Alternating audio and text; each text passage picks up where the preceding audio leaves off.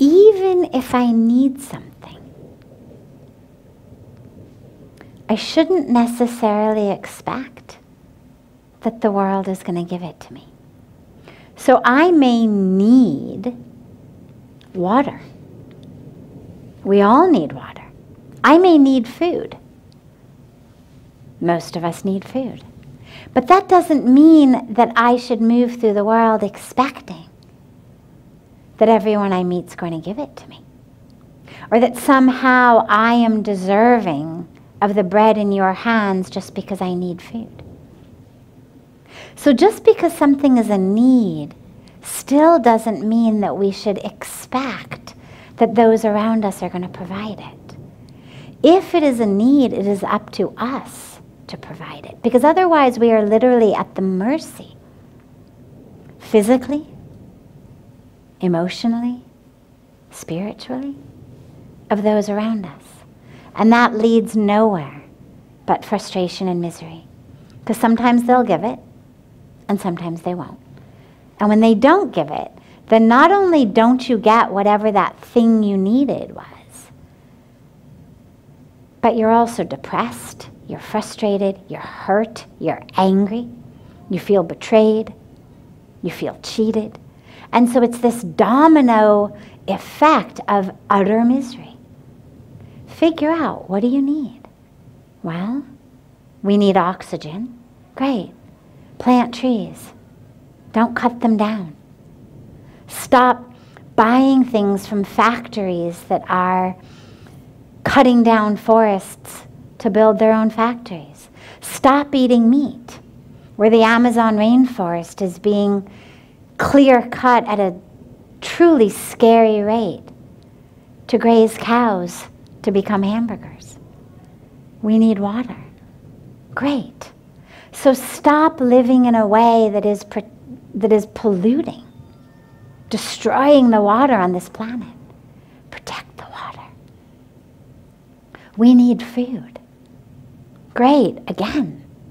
Protect the air, protect the soil, protect the water. Your food is protected.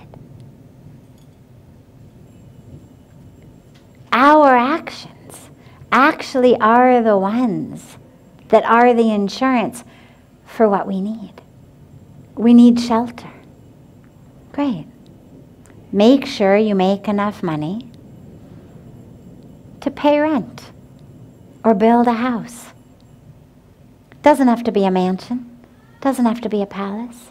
But make sure that whatever you're doing, you're able to provide for yourself. Or that you're in a place or with people you know are providing for you, that there's faith that you know.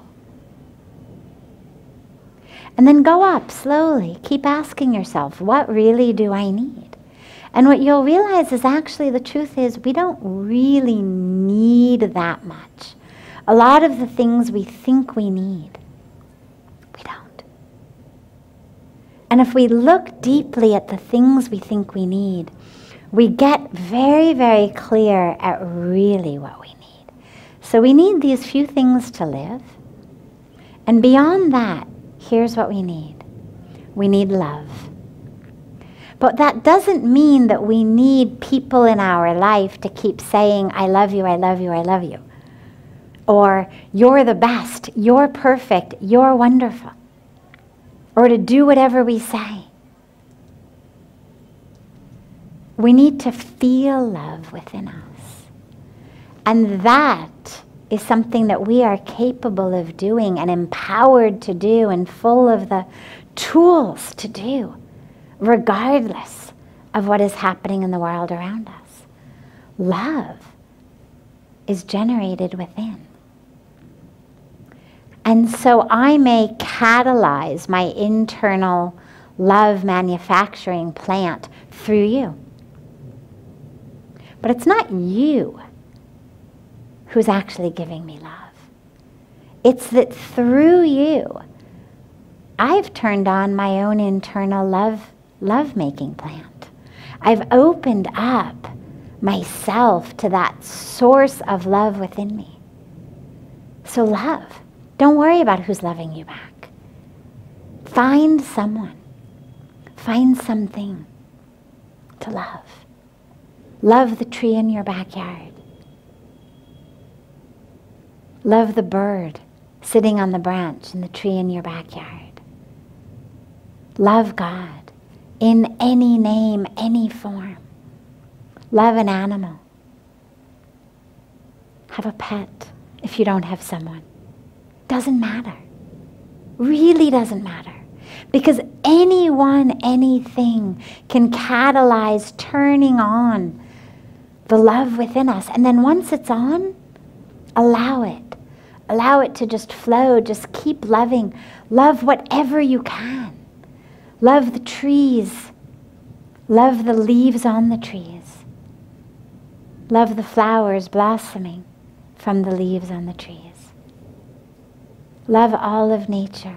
Love all of the divine. Love the people standing in front of you or behind you in line at the grocery store. Find something to love. We all need connection. But again, like love, it's not about getting people to do what I want or say what I want. It's not about a specific relationship. Ultimately, the connection that we all really need is a connection to the divine. The best relationships, the highest relationships, are relationships through which we experience God. So I may be experiencing God, loving God, through a husband, a wife, a mother, a father, a child, a sister, a brother, a friend, a tree. It doesn't matter. But that divine connection, that's why we meditate. To experience that connection within ourselves. Because ultimately, even if I begin through a relationship, really what it takes me into is the connection with the divine within myself. That's the deepest connection. Each evening on the banks of Ganga, when the Ganga Arati is on, when we're not practicing our social distancing, Pujya Swamiji sings this beautiful, beautiful kirtan in which it says, Sabse unchi prem sagai. The highest form of love is love for the divine. That highest connection is connection with the divine.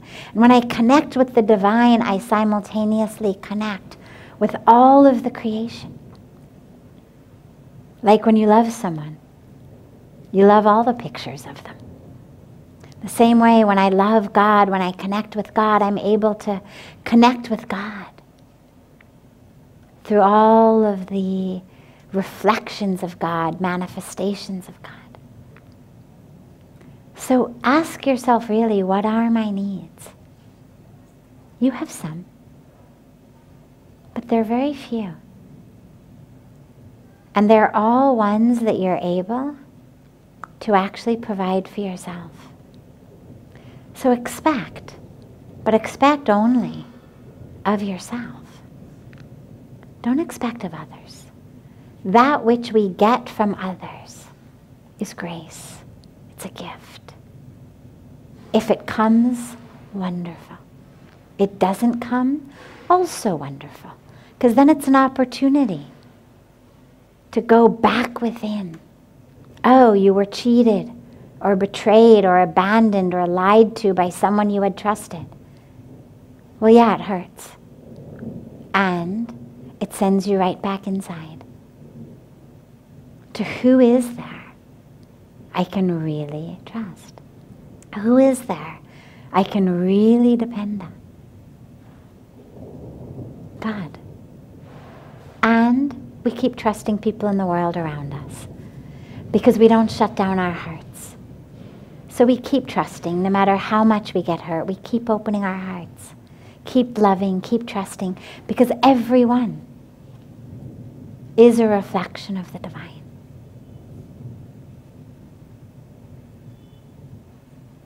So expect of yourself, accept from others, Keep loving. Keep loving. Keep loving. And most of your needs will be met.